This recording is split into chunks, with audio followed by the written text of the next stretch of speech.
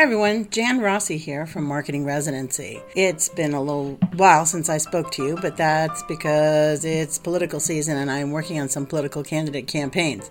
And it's kind of a big deadline here coming up. Everybody's voting the first week of November, so creating ads and getting them out there is very, very important. So I do apologize for not staying in touch. What I wanted to let you know is if you have some points to make, whatever it is, you can make short, quick videos to explain yourself. And people say, well, that's dull and it's boring. It's not dull and boring if you use a deck of cards. Now, I've used that with one of my candidates, and it was very interesting. People loved it.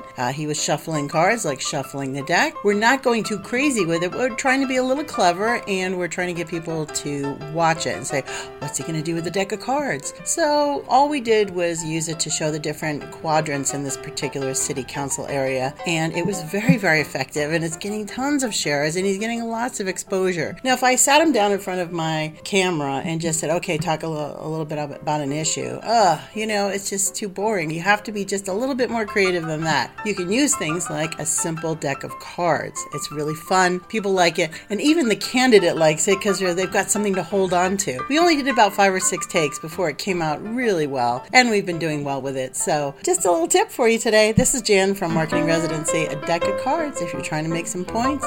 Take care, and more tomorrow.